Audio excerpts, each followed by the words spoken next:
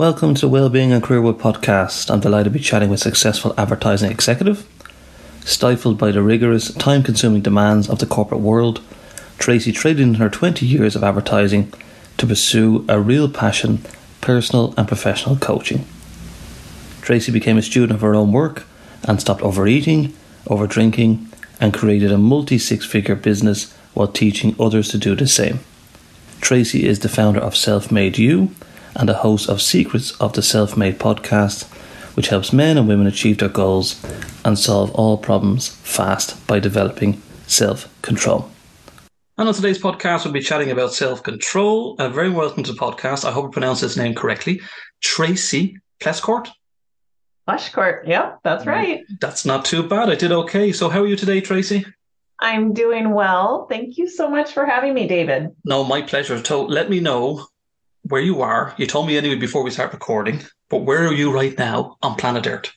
I'm in the United States, and specifically in Lakeville, Minnesota. So where is Minnesota geographically? So are you central, north, south, east, west? Just for the idiots like myself. Yeah, we are like north central. So we border Canada.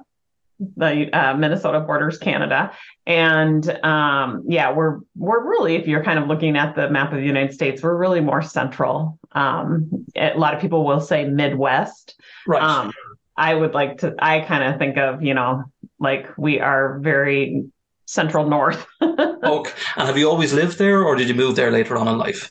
I moved here after college. I'm actually from the Pacific Northwest. I'm actually originally from Washington State. Wow. My husband is originally from Minnesota, and we met in college. And I always joke about the fact that our engagement was conditional on the fact that I agreed to live in Minnesota. All right. He's a hunter and a fisherman. He's an outdoorsman, and you'll find a lot of outdoorsmen here in Minnesota. And so he really wanted to make sure that he found somebody who could learn to love Minnesota. And it's not easy it's not hard to fall in love with Minnesota. It's just full of nice people. It's a beautiful, beautiful state. It's very green. We do tend to have, extreme seasons when it's right. During our summertime. It can be very hot and very muggy, very humid, and our winters can be a little harsh, but they're still very beautiful nevertheless. And if you have, the expectation of what's to come, it's okay. So yeah, sometimes it feels like we live in Siberia during our very long winters, but you just kind of embrace it and get over it. You're a great advertisement. You're like TripAdvisor or Expedia. You're really selling it, I have to say. I mean, I'm looking at a picture here. I'm not ignoring you. I'm looking at a picture here on the internet of Minnesota's, the kind of city itself. And you're right, it's very green surrounding the city area. Is that quite normal, is it? Yeah, it is. We have gotten quite a bit of rain. Our spring, we had a lot of rain. And so it is actually a pretty green state. And we are kind of known for our lakes. We're the land of 10,000 lakes. And so I think when you combine water, areas of water, large areas of water, and so much green, it's so breathtakingly beautiful. I would say it's probably only second to the Pacific Northwest, where you also can include the mountains in your scenery, and that's breathtaking. But yeah, I've just been super fortunate to be able to live in some of the most beautiful places here in the United States, and so I very much appreciate it. And I'm glad you asked. You're so positive. I mean, usually when I ask somebody where they're from, they go, "Yeah, I'm from here." And they kind of move on to the next question very quickly. So you're like, okay, you should be working in the tourism board of Minnesota. But anyway, what's the temperature like at the moment in the Fahrenheit? Is it 70s, 80s? Yeah, we are. I think today we are in the high 70s. Yeah. And so that's pretty much what you would expect from, mid-June. Right. I would say that's like darn near perfect. It just feels amazing. Wow, no, pretty cool. It's you really are selling it to me and everybody else, I'm sure. So I'm not going to bore you any more about Minnesota. Can you let us know a little bit more about your background? I gave an introduction there, but tell the listeners a little bit more about yourself. Yeah, well, I am a mother to two. I'm a wife to one. I am a former advertising executive. After 20 years, I decided to leave the industry, although it was an amazing industry that I had the privilege of being surrounded by some of the most creative minds. But I really felt pulled to start my own business. I've always loved mentoring people. I've always loved understanding people better at the level of the mindset. And so I went into coaching and went and pursued a certification in life coaching from several different areas. And have built my business. Started in 2020, right at the height of the pandemic. It was actually a very pandemic friendly business to have because I had a captive audience, Yes. had a lot of people who really wanted to work on themselves and had some extra time on their hands. And so that was the launch of Self-Made You. And I really haven't looked back. We have grown pretty much every single day since the day we started. And it's just a constant evolution, understanding what it is that people need and bringing that forward, really teaching them concepts that can be very life changing. And not only teaching it, but recognizing the value in coming alongside of them as they apply those concepts to make sure that they're doing it in a way that they get sustainable results. So, Self Made You is really a company that has two focuses. It's really teaching a concept that creates self control. And then secondly, coming alongside of you and helping you apply it in the right way to the right things at the right time. And I like to think about, any sort of sustainable change. It really takes insight and application, but the insight, the understanding of the rule, the law, the concept, the philosophy is really only 20% of it. It's the application that really creates the sustainable change. So we make sure that we bring forward both parts. And I personally suffered many, many years unnecessarily with things like overeating and over drinking. I was in a high stress position and I would turn to, outside sources to kind of numb those unwanted feelings like stress and anxiety. And I would look for solutions outside of myself because, I don't know. I definitely know here in America, we have so much messaging that tells us, what life should look like and where to go if your life doesn't look that way. And I believed that messaging. So I was always looking for the quick fix and never trying to solve the problem in a sustainable way by starting at the level of my mind. And now that I have understood what was missing, I felt out of control. I really needed to create a sense of self control, a self reliance. And once I figured that out, and it really worked well for me in the area of overeating. And then I applied it to over drinking. And then I started applying it to relationships. And then I applied it to growing my business. I'm like, I developed a system that's very repeatable and it's working for me in an unlimited amount of ways. This should be taught. And so Self-Made You was birthed. And I like to think that we bring forward a level of education that, is left out of a lot of people's, formal educational experience.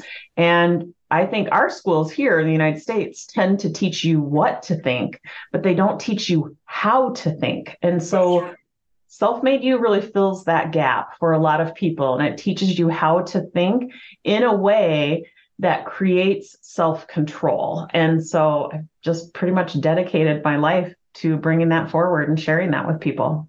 Well, that's pretty interesting. I mean, can I ask then, you go back to being an advertising executive. I mean, how stressful was that position, or if it was stressful? And do you You think that was the majority of the reason why you were overeating and over drinking?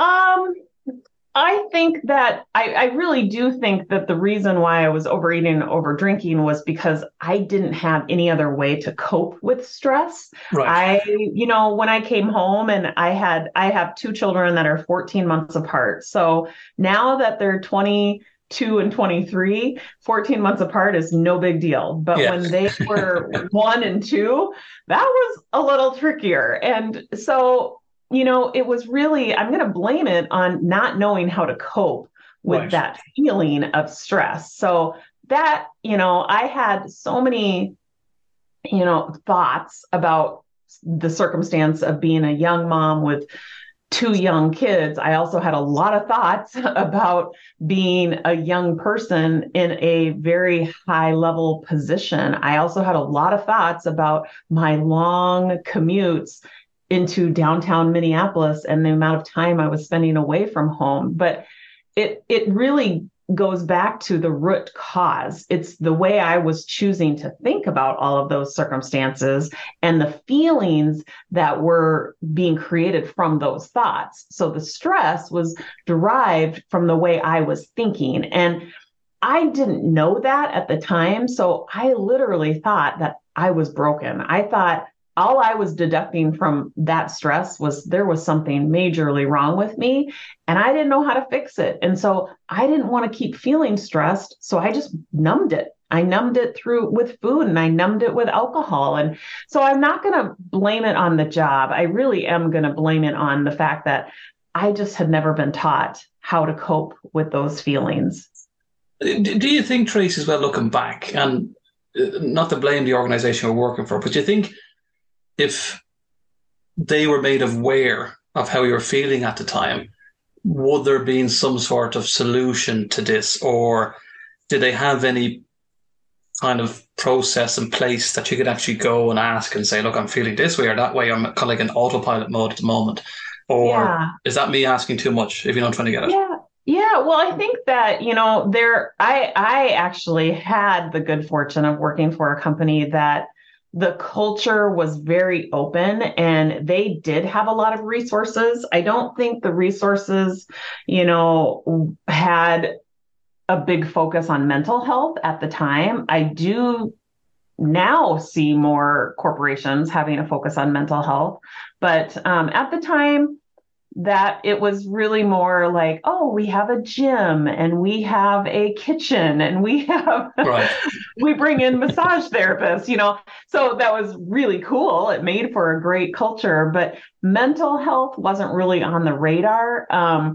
So could that have helped? Absolutely, for sure. I think without knowing that is support and there's resources out there, people are left to their own devices. And unfortunately, they often conclude that they're just broken. And sometimes they are broken beyond repair. And that's just what I like to call a primitive brain thought. We all have this 3-pound organ that resides in between our ears. And part of it is it's really meant to keep you safe. The primitive part of your brain offers you a lot of fear-based thoughts in an attempt to keep you safe. And most of the time we react. We have these knee-jerk reactions to those thoughts. And often we get results that we don't like. They're very unintentional, but our brain operates by default from that part with those kind of thoughts, unless you're taught how to become aware of what's actually going on, to really understand that neuroscience, which is not that complicated, and to be able to shift to operate from the other part of your brain that I like to call your prodigy brain. And that's the part of your brain, scientists, doctors would call it your prefrontal cortex. But that part of your brain has the ability to kind of question your own thinking. It has the ability to be intentional. You can access certain inherent strengths like empathy and discovery and innovation from that part of your brain. But those strengths are not available to you when you're spinning out in the dramatic thoughts that the primitive brain offers you. And again, your primitive brain is strong. It's been used for majority of your life because, again, you haven't been taught about the neuroscience of your brain and how to intentionally use the other part of your brain and have a heightened sense of awareness about what's going on when the primitive brain is front and center, when it's in the driver's seat. I do like the way you mentioned there, Tracy, we haven't been taught. And I think that's true because it's everybody has a different outlook on life or opinions or perception. And I suppose we're all trying to fit into this kind of accepted way of society. But if you haven't been taught or you don't fully understand something, it's very difficult, isn't it? So is that why sometimes in certain circumstances, individuals might lose, so we're going to move on to self-control now, but they might lose a bit of self-control because they're not aware of that, while others can kind of stay calm, and Right. maintain a level head. So Yeah. first question is, what is self-control then? I mean, what are we talking about? Somebody just losing the plot all the time and getting Mhm. angry and emotional, or is there more to it? Yeah. So I always love hearing other people's definitions of self-control. Like I think, 10 years ago, I would have defined it as, not being able to pass up that plate of cookies that I see in the kitchen, without indulging, or pass up, a glass of wine, my favorite type of wine. And that's really not it at all. Like that's an action. I like to think of self control as an ability to intentionally create the thoughts and the feelings and the actions that actually support what it is that you most want in your life.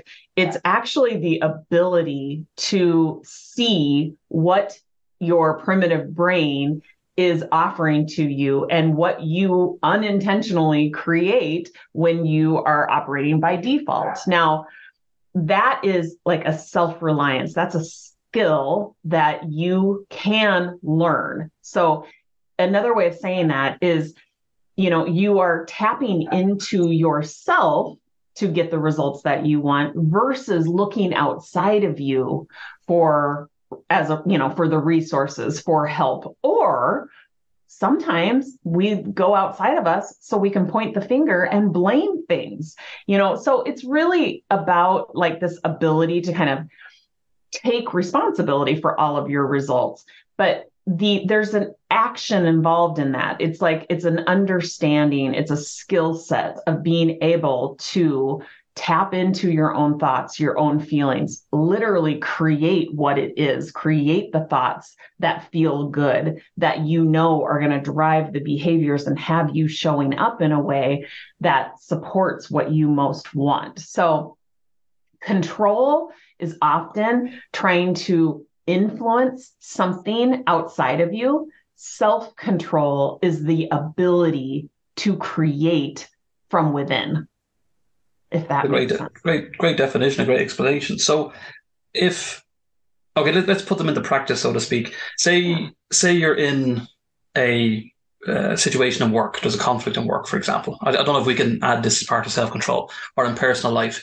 And Mm-hmm. you're dealing with a situation where maybe a boss is horrible or a colleague is horrible to you, and you're going to react to that situation. How then or what techniques can you recommend to the individual? Is it Yeah. because the individual who's being aggressive, or I mean, aggression, I suppose, it all depends on opinion or perception. But if Yeah. somebody is being argumentative with you or angry with you, and you see it this way, what do you recommend the individual do to maintain a calmness or a control or a self control? Yeah. So, if you don't have self control, you're probably feeling out of control. So, I would first ask you in that scenario, if your boss is yelling at you, is this a problem? Why is this a problem? You're feeling like, if we just kind of play this out, you're feeling inferior, you're feeling defeated, or you're feeling like you don't measure up. Okay, those are actually thoughts. I don't measure up, he Yeah, doesn't like me, he doesn't think I'm doing a good job. Those are all thoughts. That's not the circumstance. A circumstance is actually a fact. It's something that, you really have little control over. If your boss says words to you and he happens to be yelling at you, that's a fact. But what are you going to make that mean? What are you thinking about that? Because it's your thoughts that create your feeling. It's not a circumstance. It's your thoughts about that circumstance that actually create the feeling. So if you are in control, then it would stand to reason that you can change the way you're thinking about any given circumstance to change the way you're feeling. So if you answer the question when I ask you, how do you feel about that? Or why is that a problem? Or is that a problem? And do you want to change it? If the answer is yes, then we are going to start at the level of your mind. I'm going to find out, okay, so if it's a problem, why is that? And you answer, well, I'm afraid I'm going to lose my job. Okay, so you're feeling afraid. Why are you feeling afraid? Well, because I don't think he thinks I'm doing a very good job. Okay, that's a thought. So now we know what the circumstance is. Boss yelled at you. You're having a thought that I might lose my job, which is making me afraid, which then has me showing up in a way without confidence, right? I start maybe speculating. I maybe take it home with me and I start yelling at my kids. I probably shut down or hide. I don't go ask for any sort of clarification. Maybe I start getting more resentful. Maybe I start gossiping about this and how much, how unfair this boss is. And as you can see, David, how this quickly starts to spiral. And you can see how you are creating your own experience. You could also choose to have the thought, maybe he just doesn't understand me. Like, that's a thought. We're not changing the circumstance. Yeah. Or I wonder how I could help him better understand me. Right? Like, that's a thought, which makes you feel different. That maybe makes you feel curious. And that curiosity is going to drive a completely different set of actions. And you can see how then that's going to unfold. So it all starts at the level of your mind. It doesn't start with trying to change things that are out of your control, things that are outside of you, things that are basically factual. Like, we can't change those things. That's an uphill battle that is a sure sign of, defeat and exhaustion, because we often cannot change circumstances. But what we can change is the way we think about them. And even in those, circumstances that most people would agree are unwanted or uncomfortable, we can still choose how we're going to think about them.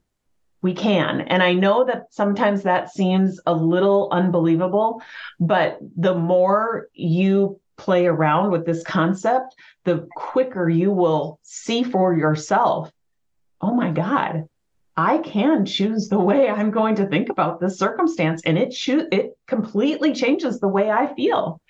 And I have a choice. Most people who feel out of control, they don't realize that they have a choice. And so I simply teach them that they do. Do you think a situation like that as well, Tracy, that if you had, say, a boss or somebody, a friend, or, we all have disagreements in life, and they are speaking to you a certain way, or their actions or their body language, do you think, will it shock them into kind of pushing back a little bit? Because if you're not reacting to their ways, do they kind of stand back a little bit and kind of go, oh, okay, this person's not losing their temper, they're not losing their cool? Do they feel a bit more nervous then? Is that how they might feel? Yes, that's kind of a 2.0 question here, because I teach this as well, and it really kind of goes back to the law of attraction. And you are always getting back what you're putting out. But I do also believe strongly that when you're operating from your prodigy brain, other people kind of in your sphere of influence, they tend to meet you. They start to use their prodigy brain. And the same is true in the reverse.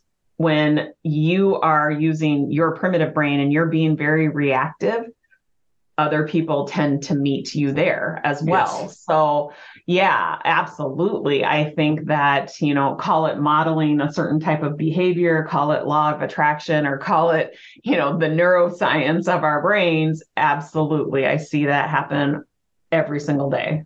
And the fight or flight mentality, where as you mentioned there, you might mirror somebody's actions, or you might just go home and kind of, ponder about what happened and get a bit more resentful to your boss or to life or your family. Does that go on more now, do you think, than previously? Because do you feel that individuals are under more pressure at work to succeed, materialistic values, what we see in social media and so on? Could that have an influence on what's going on, do you think, in your own opinion? Yeah. Well, that is a function of your nervous system. And, fight or flight is a coping technique. So when your primitive brain is telling you that you're in danger, most people fall into one of three categories. It's fight or flight, it's freeze, or it's fawn. And so it's interesting. I think, different people, we're all very unique. And I think our nervous systems follow suit. They too have very unique ways of coping. So you can kind of see your own personal patterns. Some people have a tendency to run. Some people have a tendency to just kind of shut down. And other people have a tendency to kind of give in, right? Like they just kind of succumb to or come into agreement with whatever is going on. So one of those three ways is they're all coping techniques. And so if it's worked for you in the past, your brain likes to be efficient. It likes patterns. And so you'll notice that that's your tendency. Now, the question is, does it work for you? So if you are in fact in danger, it may be working for you. But we all have these saboteur narratives that are coming from our primitive brain that the reason why they're being triggered is because our primitive brain is saying danger, danger, danger, when we're standing in front of our boss, we're really not in any danger. And so that's how we become sabotaged. We're operating from our primitive brain that thinks we're in danger. But if we're not in any danger and we literally listen to those thoughts and we react from it, it sabotages us. If we were in danger, it would actually be helpful. But, as the name of that brain suggests, it's a primitive brain. We have evolved into a state that we're really not in very much danger very often, but our primitive brain has not caught up to that. So, our nervous system, that is just its reactive way of coping. So when you think of it that way, instead of making, a fight or flight experience mean that you're wrong or you're broken, you can choose to just think of it as, this is my nervous system's way of coping. It's a coping technique. It's very natural, but you get to decide if it's working for you. And if the answer is no, then that's where I step in and I teach you the self-control operating system so that you take back control. You don't operate from your primitive brain. You recognize what's going on and you operate from your prodigy brain and gain back that control. Say if Tracy, right, your boss, and I've been critical of bosses here because some good bosses out there, because we all sometimes don't get on with each other for some unknown reason, just part of life. Or your colleague or your supervisor or even somebody that's below you in work or even a friend or whatever. The list goes on. Say if their primitive brain, right, is always in action and you've done your best to be calm, under control, self-control, you ask these questions. Is it better to just walk away? So say, for example, you're in this very high tense situation. You've thought about the situation. You're not confrontational. The other individual is constantly at you, and there's nothing you can do to kind of regain the conversation or regain the respect? Is it better just to say, look, enough's enough. Okay, I'm leaving the company, or I'll take a break from the relationship. Is that possible, do you think?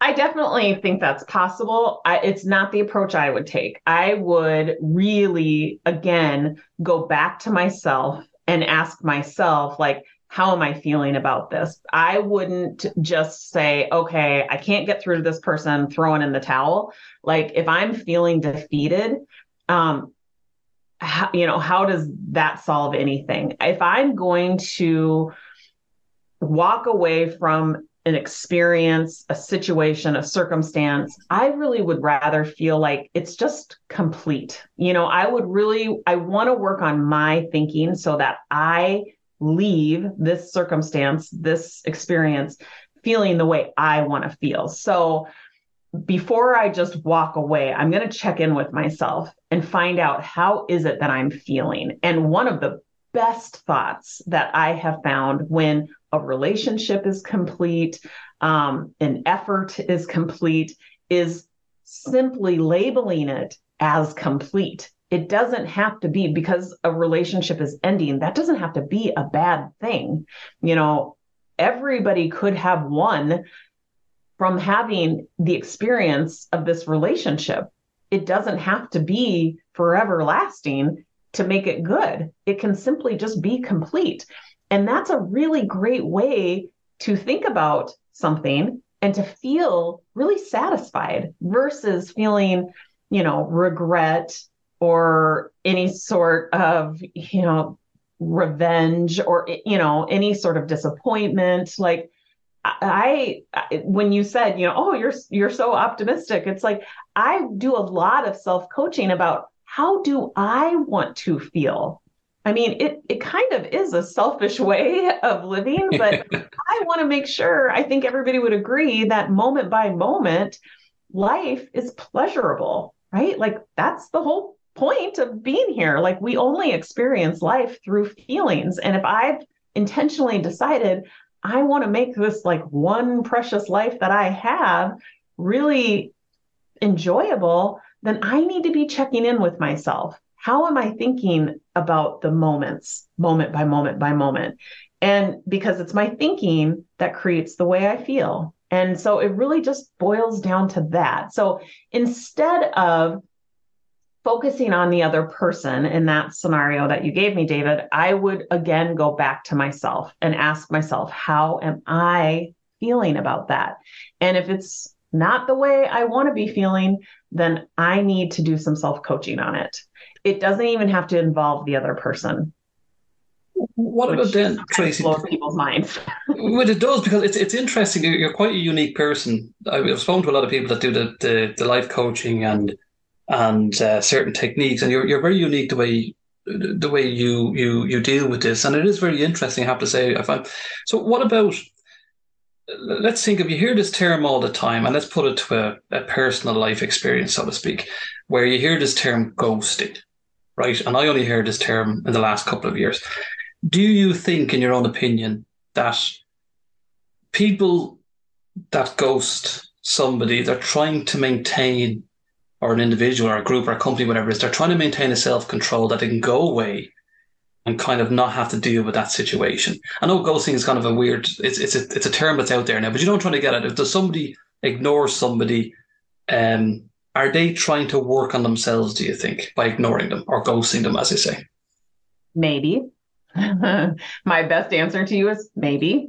That could be, but we wouldn't know. And so where I would really caution you is speculating that that is in fact the answer. Because if you don't know and you're sitting there thinking they ghosted me because fill in the blank, and that doesn't make you feel good, then I certainly would not decide that that's the answer, because you don't know that that's the answer. So why would you choose to believe that when that doesn't feel very good? If you want to feel good, then I'm going to challenge you to decide to think differently. And there's probably 1,000,001 ways that are very believable to you that you could think about being quote unquote ghosted. Like maybe this person doesn't know what to say. Maybe this person doesn't have the capacity to continue on with this conversation. Great answer. No, great answer. It's just trying to you hear these terms all the time, as we say, about control, losing calmness, conflicts, and they happen in everyday life. But Yeah. a lot of these terms that are coming up now, they kind of, I don't know if it's a fun way of kind of making something fun out of something serious, but Yeah. there is individuals out there that feel upset or they feel hurt, Right. because And maybe those are the individuals that I care most about because I know I can help them. I absolutely know I can help them. That's what I call unnecessary suffering. yeah, because they probably feel lost. They probably don't understand what's happened. They've had a relationship with an individual or a company or anything, and all of a sudden they put so many years or months into something, and it's gone. And they're probably wondering, what have I done, or what can I do to help, or what can I do to fix this? But maybe sometimes, Tracy, you can't fix it. Yeah. But you're saying maybe you can. Yeah, like until you know, I would highly advise you not to speculate because you don't know. And really deciding on how you're going to think about something really takes some questioning. So our self-control operating system, we have a framework that we teach from, and it's SELF. I just simply tell people you have to understand yourself in order to gain a sense of control, period. It's SELF. So the S is self-coaching. So asking yourself a lot of these same questions that I've been throwing out there is a way to better understand, to get to the bottom of how do I want to be feeling? I get to choose how I want to feel moment by moment by moment, because the only thing driving my feelings are my thoughts. And I can be intentional about the way I'm thinking about any circumstance. I don't care if it's the circumstance of a dog barking or it's the loss of a child. You get to choose how you're going to think about that. And I'm also not insinuating that you shouldn't feel unwanted feelings. We should feel unwanted feelings. That's part of the contrast. All feelings are on the spectrum. The unwanted feelings make the wanted feelings available to you. So what I'm saying is you have a choice. So if you're grieving the loss of someone, you can grieve that loss as long as you want to. There is nothing wrong with feeling loss. But when you're ready to stop feeling that way, you have the control. You can decide to think, I'm done grieving. I've grieved this loss. I've now completed that part of my life. That doesn't take anything away from how much I love this person. You can continue to love this person even if they're not here anymore. The relationship that you have is even existing at the level of your mind. You are feeling love because you are having thoughts that are very loving thoughts. It doesn't even require the other person to be in your presence, which is very mind-blowing. But yeah, self-coaching, learning to ask yourself the right questions is a very powerful tool. That's why we teach it up front. It's the very first step towards gaining self-control. You can't skip it. So we teach people how to ask themselves these questions. And notice it's self-coaching. I'm not trying to make people dependent on me as their life coach. I want to teach people how to coach themselves. The E in self is eliminating the obstacles. Most of these obstacles, again, they reside at the level of your mind. It's a lot of saboteur type narratives. So we have an assessment that really shines a light, brings to light which saboteur narratives are most common in your life.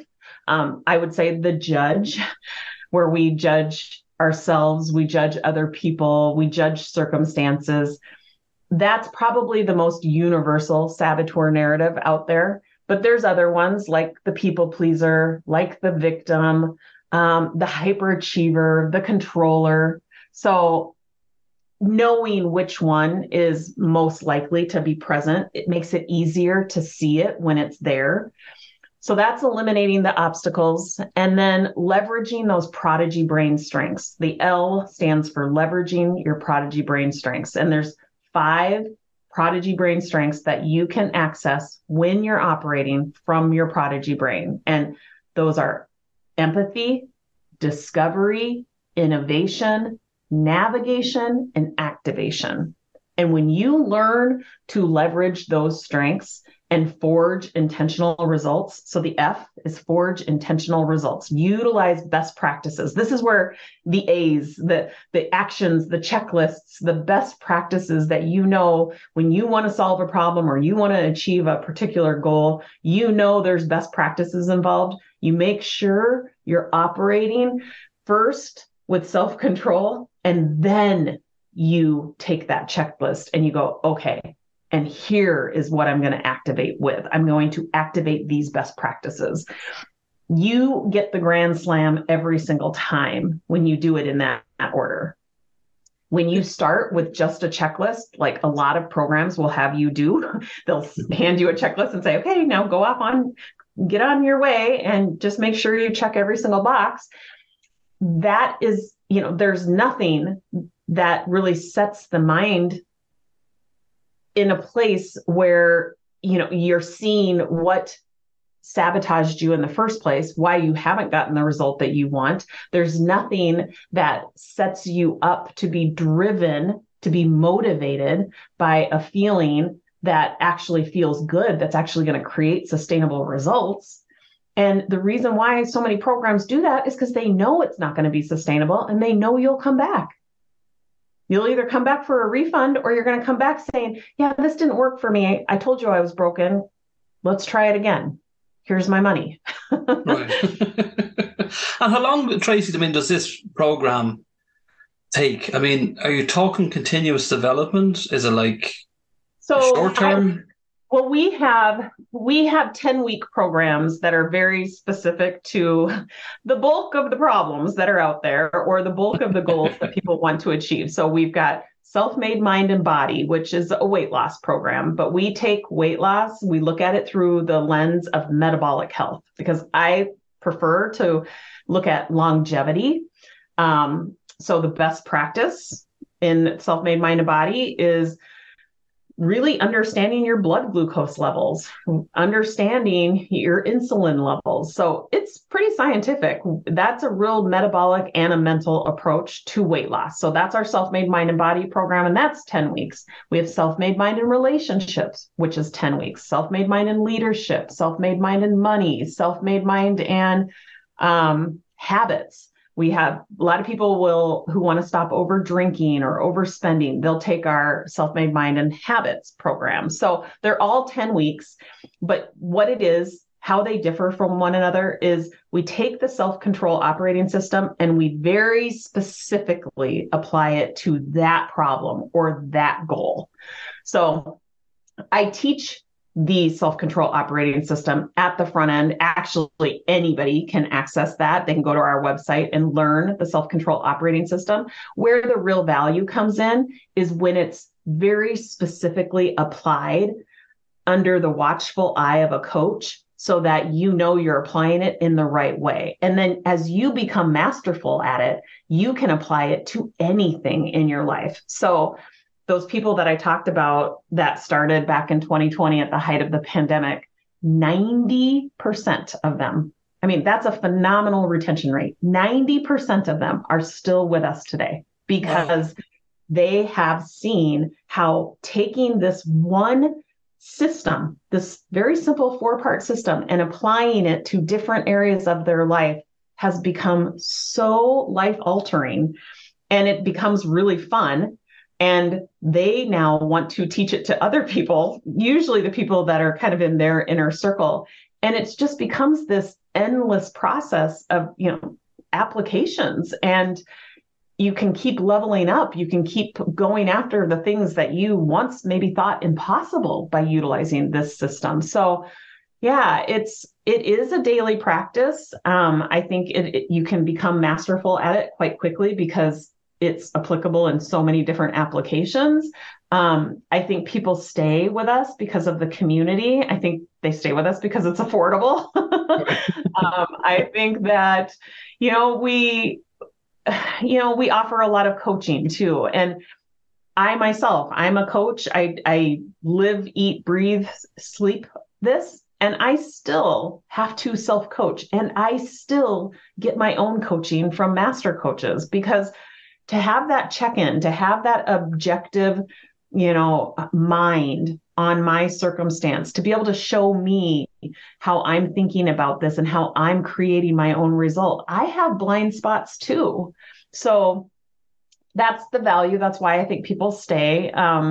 I don't think it's necessary. It's not like a lifelong contract. It's a 10-week program, but a lot of people do join our membership just because it's affordable and it really kind of creates a maintenance type program for them. And when you said 10 weeks, is it every day? Is it like 7 days a week, 5 days a week, or how does it work?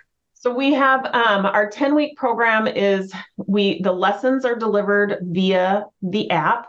We get a lesson every single week. So once a week, a lesson comes, and then every single day via the app, there is supporting videos and supporting worksheets. So you're really keeping your finger on the pulse of that particular lesson. So it really holds you accountable every single day of the 10 weeks, but there's one lesson a week. And then there's also one group coaching call a week that's live, but all of that is recorded as well. So we do get people from different time zones that can't make those live calls, but they can watch the recording via their app, at their convenience. And is it generally individuals or do you do organizations as well? So is it global? Both. We have, so we do sell business to business, B2B. And most of what we do is because we have way more offers that are, geared towards an individual.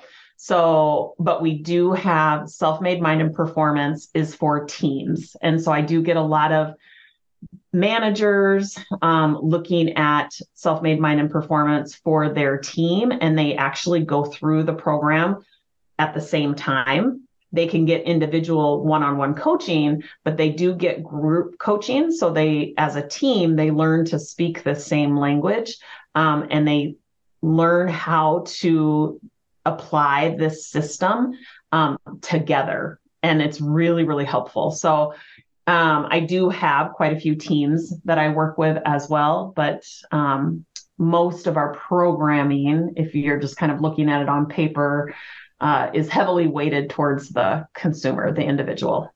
Right. But I'm very nosy with your website as well, selfmadeyou.com. And you have some great tools on the website. You have a blog. You have the information that you can work with yourselves. You have the different programs.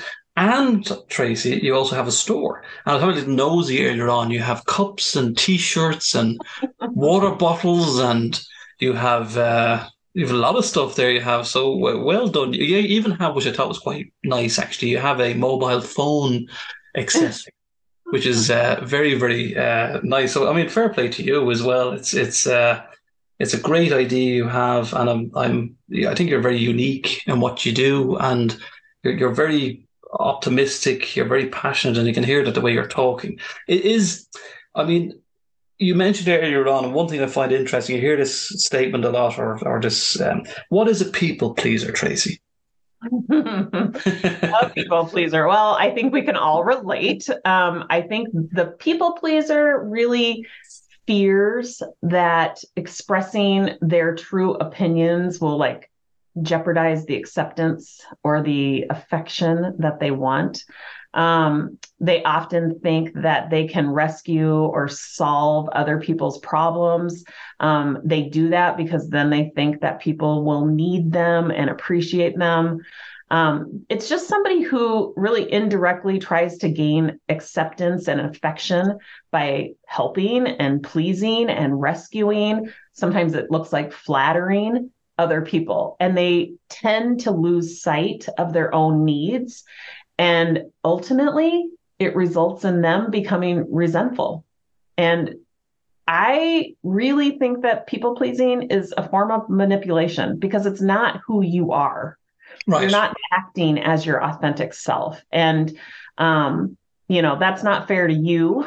And that's certainly not fair to those around you. And it's so much more liberating to recognize that you have that tendency. That's not who you are. You just have that saboteur narrative that shows up under certain circumstances, but that can be changed. And so I like to work with people who consider themselves a people pleaser because first and foremost, I want them to know that that's not their identity. I can sniff them out quite quickly. They're the people that, they're very worried. They often are harboring a lot of resentful feelings.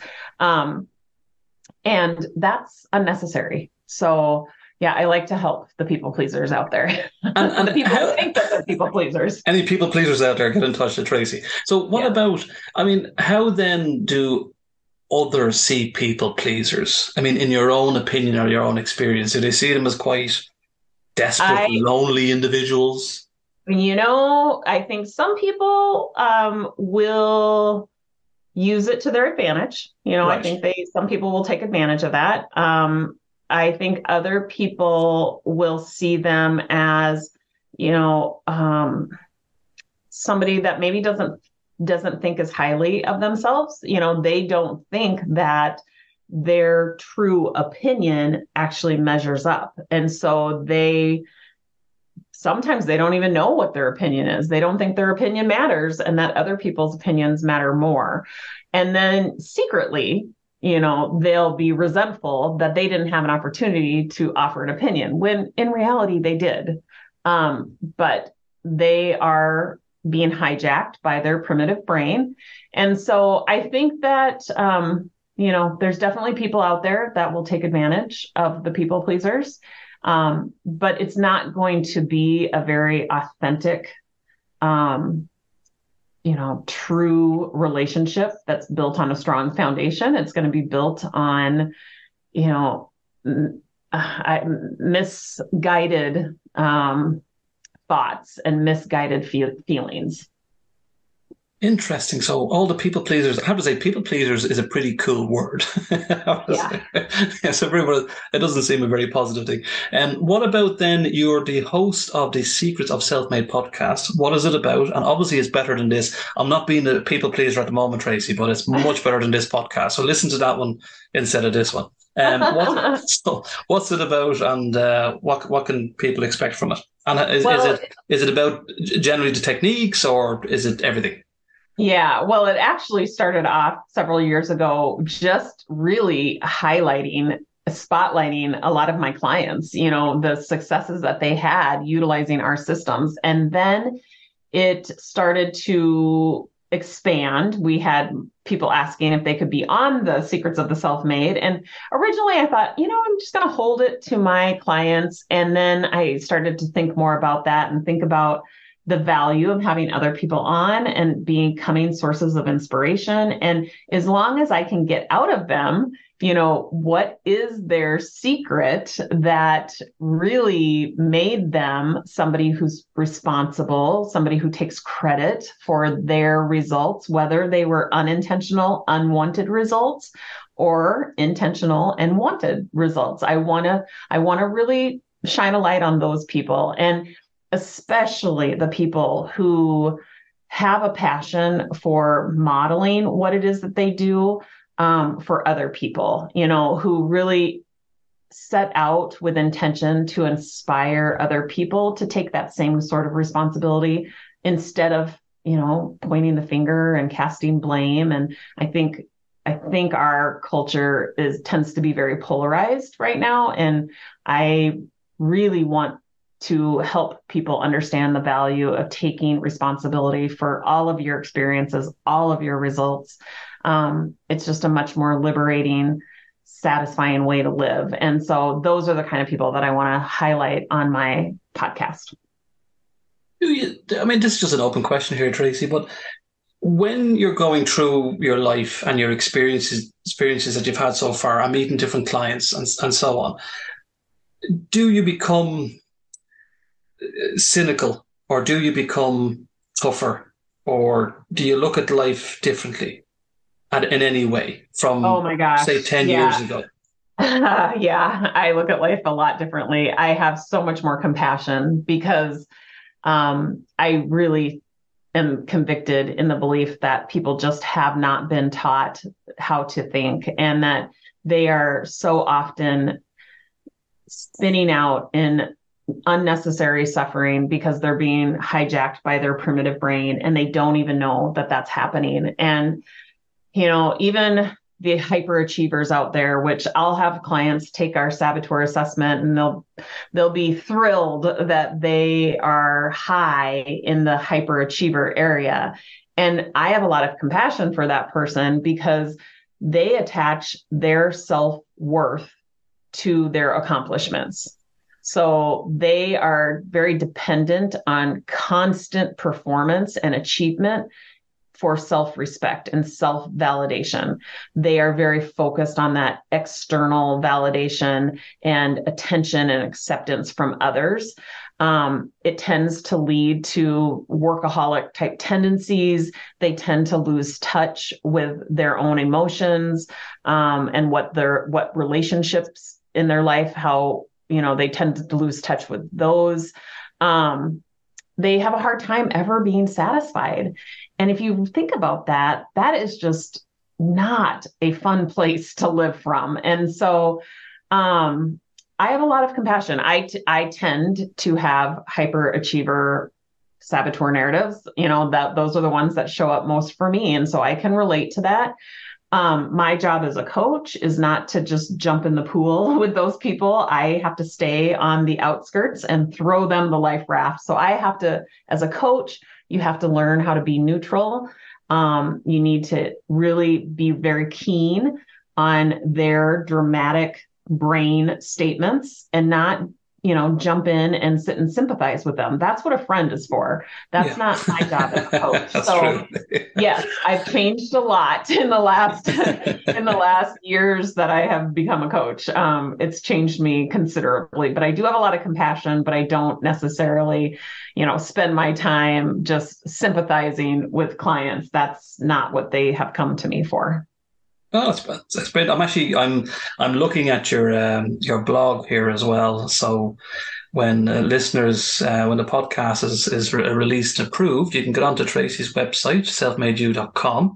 And on the blog as well, it has what Tracy has chatted about earlier on, which is a self-control operating system, has all the information there. And before we go, Tracy, where else are you on social media? Are you on the LinkedIns, the Instagram, the Facebooks? Yep, we're on all of them.